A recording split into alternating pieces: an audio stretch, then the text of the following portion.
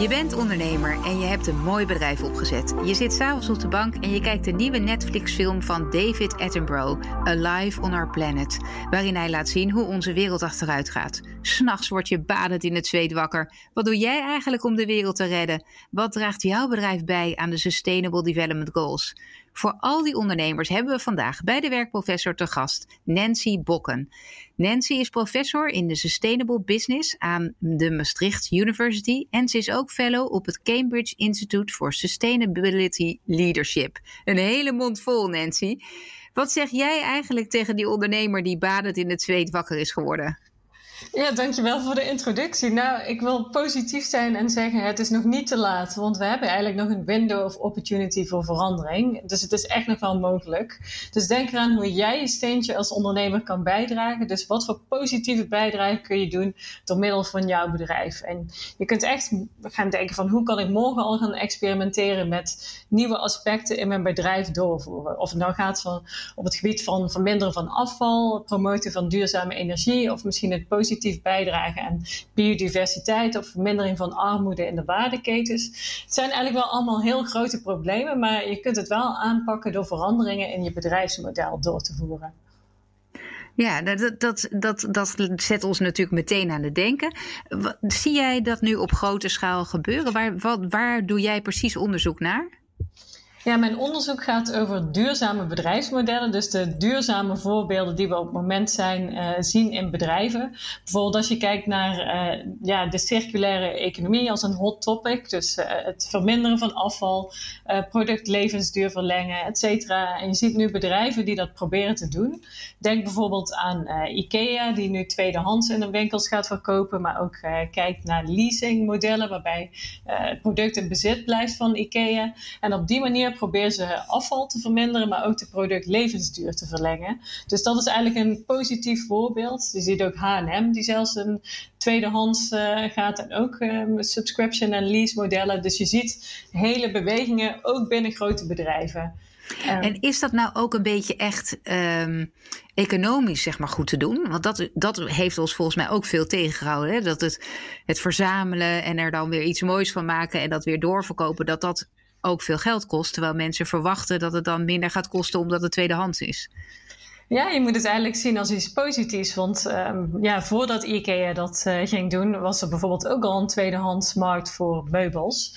En nu kan IKEA daar zelf bijvoorbeeld een graantje aan meepikken. En uiteindelijk wordt het optimaler. Misschien zijn de kosten in verhouding in het begin wat hoger. Maar uiteindelijk kan daar wel flinke winst uitgehaald worden. Want je gaat eigenlijk hetzelfde product meerdere malen verkopen. Dus je hoeft het maar 1 keer te produceren en daarna meerdere malen verkopen. Dus tel uit je winst. Ja. En is dat ook hetgene wat jij dan onderzoekt? Van wanneer is dat dan interessant of wanneer niet? Of wat is precies het gebied waar jij op zit? Ja, mijn gebied bestond eerst ook uit het uitdenken van archetypen. Dus ideale voorbeelden van wat die duurzame bedrijfsmodellen kunnen zijn. En daarnaast ben ik nu aan het bekijken van wat zijn die onduurzame of unsustainable business models die er tegenover staan. Misschien is het handiger om even te zeggen wat unsustainable modellen zijn. Bijvoorbeeld het verkopen van volume over value, volume over value. Dus steeds meer een hoop spul verkopen en hopen dat het eigenlijk prematuur kapot gaat, zodat je nog een keer een product kan verkopen. Dus dat is een heel erg unsustainable model, afhankelijk van hoop materiaal. Ja, dus dan denk ik aan een lamp in mijn huis. Hè, die lamp die moet niet te lang meegaan, want dan koop ik geen nieuwe lamp. Waarbij je nu ziet aan de andere kant dat ze bezig zijn met lampen maken die juist langere duur hebben.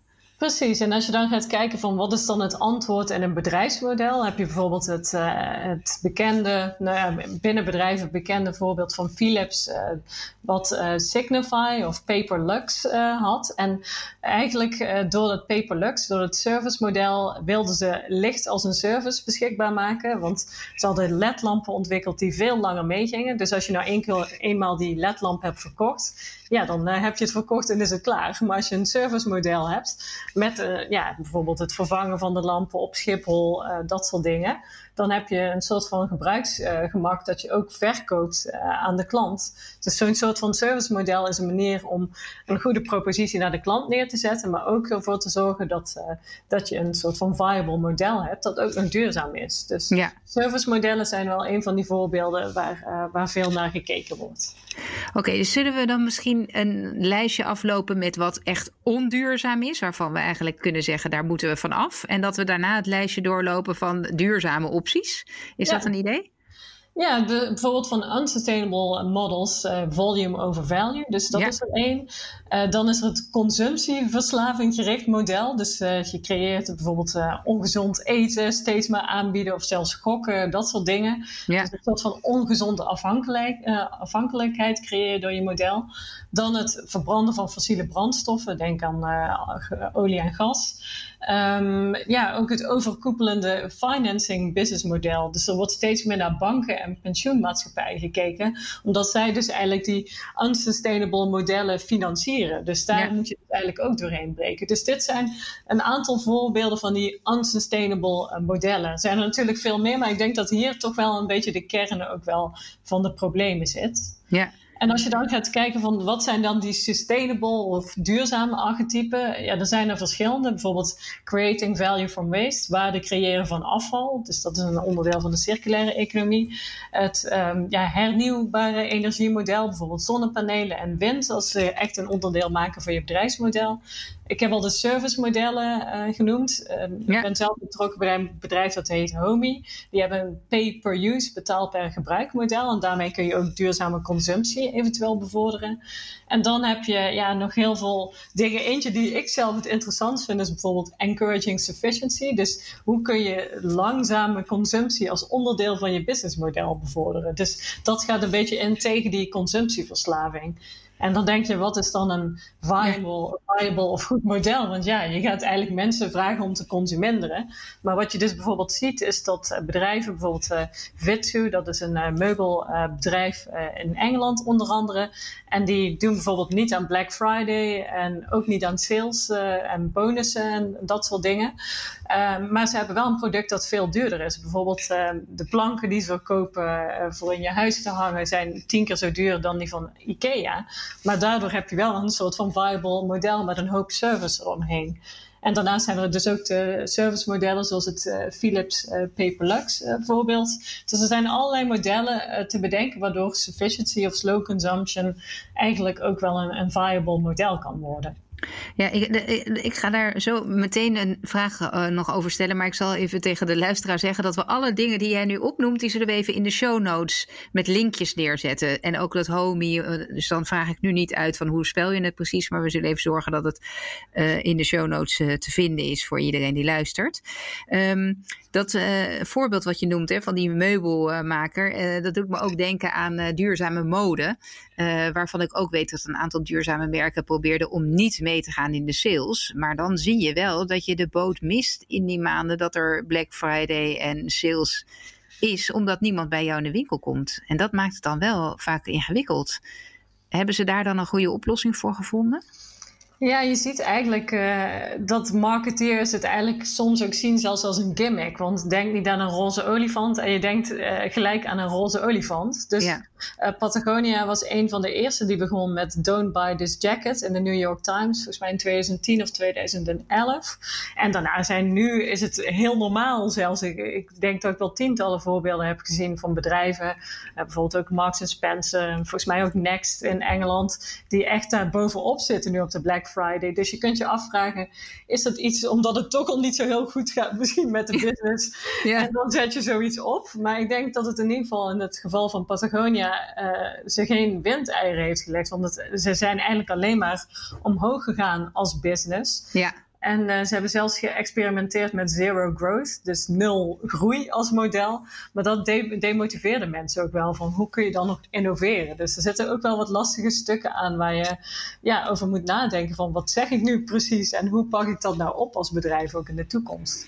Ja, precies. En hoe verbind je dan zero growth aan jouw purpose dat je minder afval wil creëren? Hè? Of dat mensen langer met je spullen meegaan en dus dat je niet ieder jaar weer opnieuw meer moet verkopen? Ja, Ja, wat je wel ziet is dat heel veel bedrijven dan kijken in plaats van totaal volume, is dat ze de impact per product verminderen. Dus misschien wel meer verkopen, maar minder impact per product. Maar misschien is dat op lange termijn ook niet de oplossing. En moet je dus echt gaan kijken van hoe consumeren ook. Ja, wat mij zo opvalt is dat die modellen die je noemt, hè, dus in de unsustainable, dus de onduurzame sustainable business models, had je het bijvoorbeeld over dat overkoepelende, hoe zeg je dat, circuit of de omgeving met banken en de financiering. Ik heb laatst het boek gelezen Het Gevecht van over Unilever-topman Paul Polman. Waarbij het eigenlijk gaat over dat Unilever heel erg bezig is en was om producten veel duurzamer te maken. Maar dat met name die financiering, dat die wereld je soms dwingt om toch andere keuzes te maken. Hoe zie jij dat?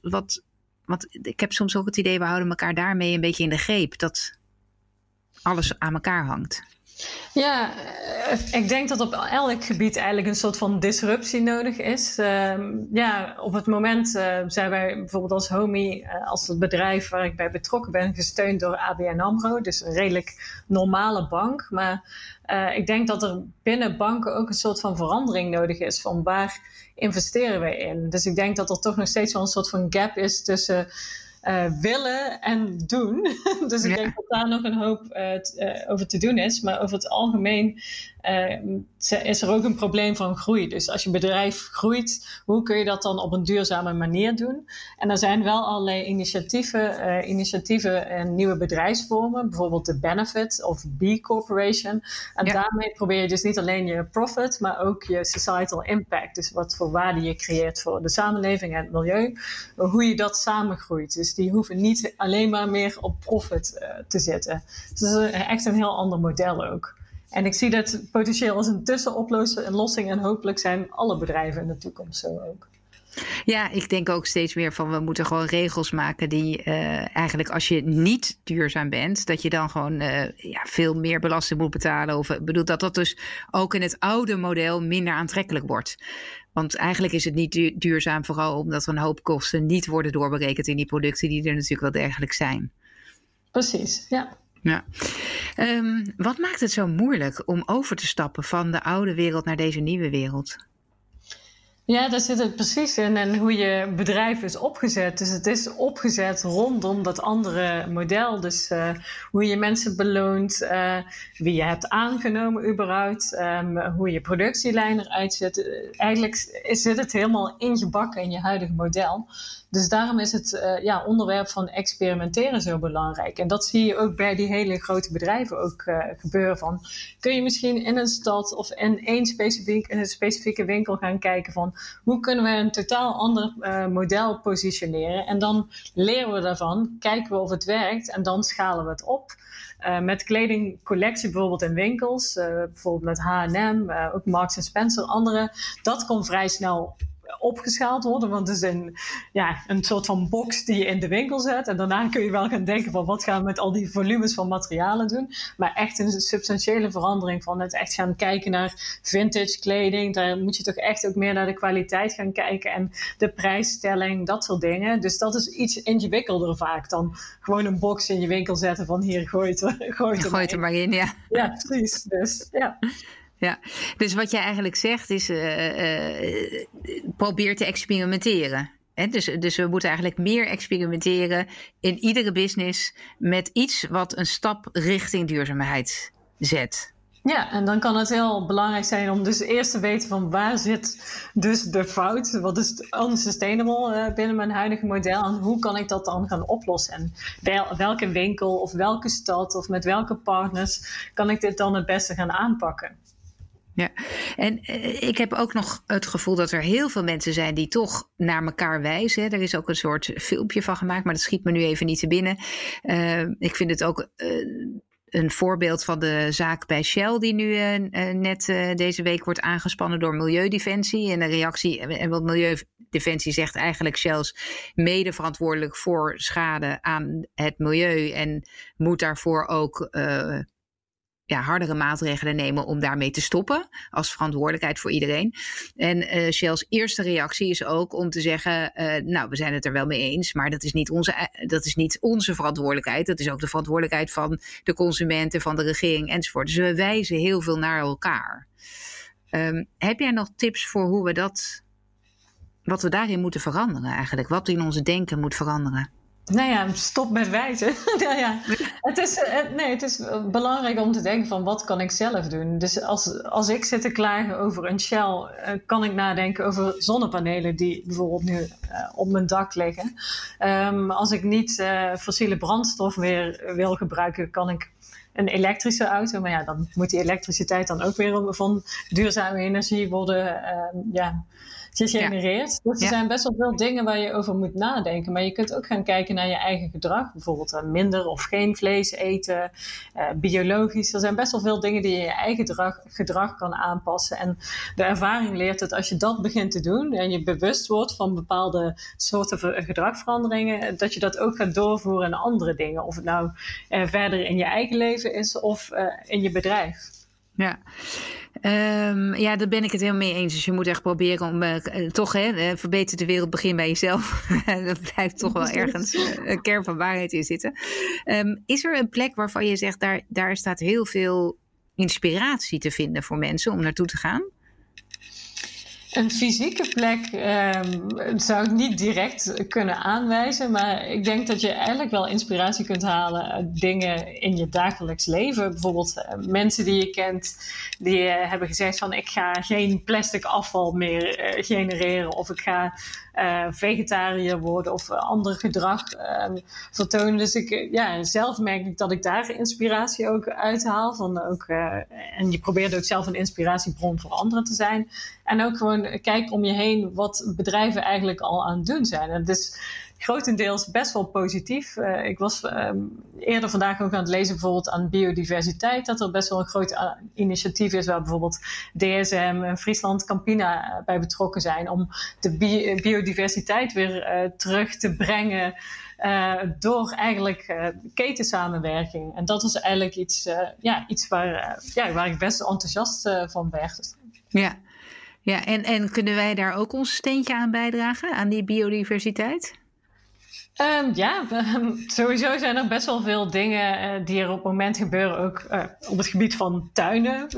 Dus het is niet helemaal mijn gebied, maar je ziet wel dat veel mensen hun tuin betegelen of plastic grasmatten inleggen, omdat ze weinig tijd hebben. Maar het is veel beter natuurlijk om de natuur meer zijn gang te laten gaan en de biodiversiteit ook in je eigen tuin te brengen. Want er is zelfs onderzoek naar gedaan dat er in de tuinen meer biodiversiteit zit dan op het platteland tegenwoordig. In veel gebieden. Er was een studie gedaan in Zweden. Ja. Dus dat is eigenlijk wel schrikbarend. Dus het maakt wel uit wat je in je eigen achtertuin doet. Dus dat vond ik eigenlijk ook wel een interessante bevinding. Ja, ik moet je zeggen dat ik deze zomer heb meegedaan aan een actie van Tiny Forest. En volgens mij was het ook gesubsidieerd door allerlei sustainable partners. En Tiny was dan Tuiny. Dus het was eigenlijk een klein tuin, Tiny Forest. En dan met tuin gecombineerd in Nederland. En dan krijg je 6 vierkante meter perk, eigenlijk een klein bosje. Wat dan inderdaad enorm gericht is op biodiversiteit in je eigen tuin terugbrengen. Ik heb daar enorm van genoten om dat in mijn tuin te zetten. En 6 vierkante meter is natuurlijk goed te overzien. En in een hoop tuinen is daar wel plek voor. Dus er zijn inderdaad heel veel leuke ideeën op te bevinden. Ik ga even weer met je terug naar jouw vakgebied. Namelijk sustainable models ten opzichte van unsustainable models. Nog even terug naar de ondernemer. Hè? Die zit nu in een bedrijf wat misschien deels duurzaam is, maar of helemaal niet duurzaam is. Je hebt al aangegeven, we moeten dan eigenlijk proberen te experimenteren. Kijk naar kleine stukjes. Je gaf dat voorbeeld van H&M met een box om weer kleding in te leveren. Zijn er nog andere stappen die je als ondernemer zou aanraden om die overgang te maken? Ja, eigenlijk bedenk wat je eigenlijk morgen zou kunnen doen met weinig kosten of weinig materiaal. Dus ten eerste, als je een idee hebt, ga dan praten met de klanten of leveranciers of mensen waar je bij prettig voelt en waarvan je het idee hebt van oké, die hebben een soort van soortgelijke visie. En ga kijken met die mensen in je netwerk van hoe vallen die nieuwe ideeën die je misschien hebt. Of misschien kun je bouwen op elkaars ideeën. En op basis daarvan zou je misschien een simpel prototype kunnen bouwen. Dus het kan zelfs een papieren prototype zijn. Dus je kunt zelfs iets letterlijk op papier zetten, het uitwerken en het aan mensen laten zien. Of iets van papier bouwen van hoe het eruit zou moeten kunnen zien. En ga dat dan testen eerst binnen je bedrijf, gewoon met een aantal mensen of met klanten met wie je het liefst samenwerkt. En dan kun je beginnen met het opzetten van zo'n experiment in de praktijk. Dus de ervaring leert dat je vooral met mensen moet gaan praten om je idee al vroeg te testen. Ja, en als ik nou nu een lekkere business heb en die loopt gewoon goed en je ziet op Black Friday weer iedereen met drommen naar de stad verdwijnen. Totaal niemand bezig met echte duurzaamheid. Ik overdrijf natuurlijk, want er zijn zeker wel mensen ook mee bezig. Ik kan me voorstellen dat ook ondernemers denken, ja weet je, ik zie het allemaal wel. Volgens mij loopt het allemaal niet zo vaart en niemand doet het, dus waarom zou ik het gaan doen? Toch nog een keer die vraag. Ja, nou je ziet dus wel dat je bepaalde dingen kunt gaan doen die je uiteindelijk ook kosten besparen. Bijvoorbeeld transport, als je dat duurzamer gaat maken. Bijvoorbeeld als je toch binnen een stad gaat zijn, kun je met fietscouriers werken in plaats van met auto's of zoiets. Dus je kunt ook gaan kijken van hoe kan ik mijn operaties verduurzamen. Dus niet echt het eindproduct, maar wat tot het eindproduct leidt. Ja. En vaak zijn de dingen die efficiënter zijn ook kostenbesparend. Bijvoorbeeld het voorbeeld van die meubelfabrikant en designer Vitsu. Die hebben herbruikbare kratten. En sommige, volgens mij gaan ze al 50 jaar mee. Dus echt houten kratten waar we in ze de meubels zetten. En die zijn specifiek op maat gemaakt. Dus je hebt geen kilo's karton en plastic die je iedere keer weggooit. Dus het zijn vaak ook de duurzame oplossingen kunnen ook kostenbesparend werken. Dus daar moet je, voor mensen die geen zin hebben om iets te doen wat heel ingewikkeld is, denk waar je die win-win kunt creëren en kosten kunt besparen en het milieu kunt besparen. Ja. Ja, en ik denk ook dat een hoop mensen het ook leuk vinden om daar over mee te denken. Hè? Dus dat medewerkers het ook leuk vinden om daarmee bezig te zijn, om iets nuttigs in die zin te doen. Ja, en je ziet ook zelfs als je kijkt van waar willen mensen werken, dat duurzaamheid, vooral bij de millennials, jongere groepen, maar ook oudere groepen, dat gewoon steeds belangrijker wordt. Dus je wil eigenlijk niet meer zo snel bij een onduurzaam bedrijf werken. Dus het wordt ook steeds meer wel iets waar mensen ook naar kijken. En je wil natuurlijk ook de beste mensen bij je hebben werken, ook in de toekomst. Ja.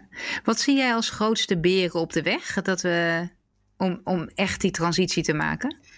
Ja, ik denk eigenlijk dat mensen niet zo goed weten waar ze moeten beginnen. En eigenlijk alle begin is ook moeilijk. En daarom zit ik ook in het project waar ik nu bezig mee ben, dat Circular X, op het experimenteren met die nieuwe modellen. Dus daarbij proberen we ook kleine en grote bedrijven te helpen om die stap te maken. Dus het zijn vaak al heel succesvolle bedrijven, maar hoe kun je daar dus ook nog een heel duurzaam model van maken? Dus hoe kun je dat ook op je lange termijn in je strategie inbrengen en een soort van win-win situatie ook creëren voor je bedrijf, maar ook voor duurzaamheid.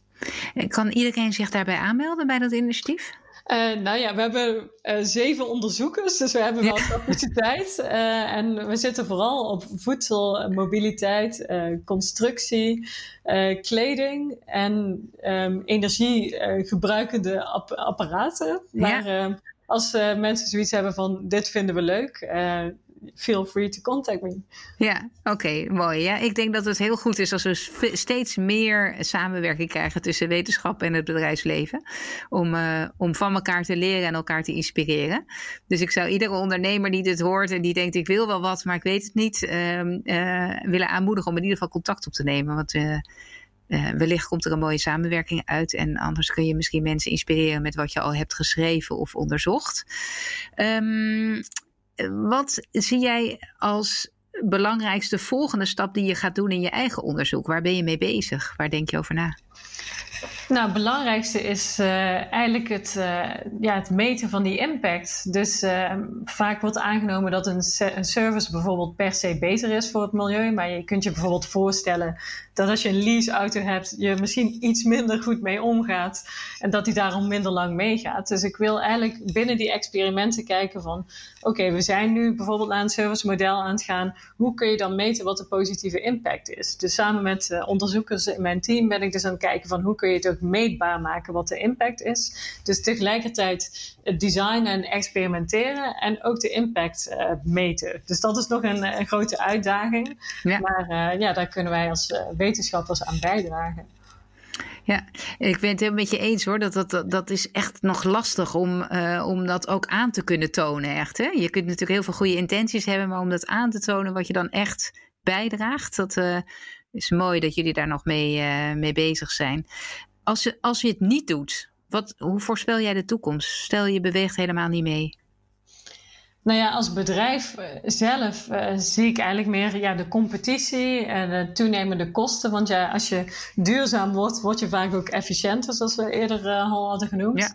Ja. Aantrekkelijk zijn voor klanten, maar ook voor toekomstige werknemers. En ook wetswijzigingen, want we zijn natuurlijk ook bezig met de Circular Economy Package in Europa. Dus er komen ook wel weer nieuwe wetgevingen aan op het gebied van recycling, productlevensduur. Dus er zit van alles aan te komen. En je wil natuurlijk ook een toekomstige klanten- en werknemerspool hebben waar je blij mee bent. Dus ik zie dat gewoon nodig is. En als ik Patagonia mag quoten, there's no business on a dead planet. Dus dat is iets verder weg. Maar dit is wel het fundamentele wat ik zelf steeds voor ogen zie en wat we moeten zien op te lossen. Ja. Ja, ben ik het helemaal mee eens. Ik denk ook inderdaad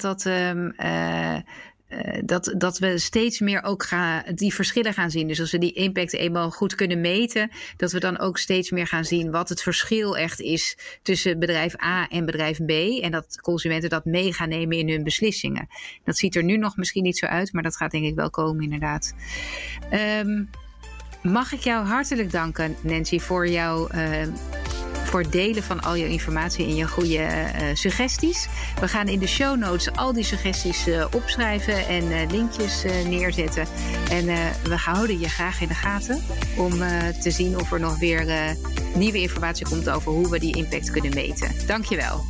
Top, bedankt. Ja, en voor iedereen die geluisterd heeft, mocht je ideeën hebben of vragen, onderwerpsuggesties, mail me op wendy@vpeople.com. En we horen je graag. Tot de volgende keer.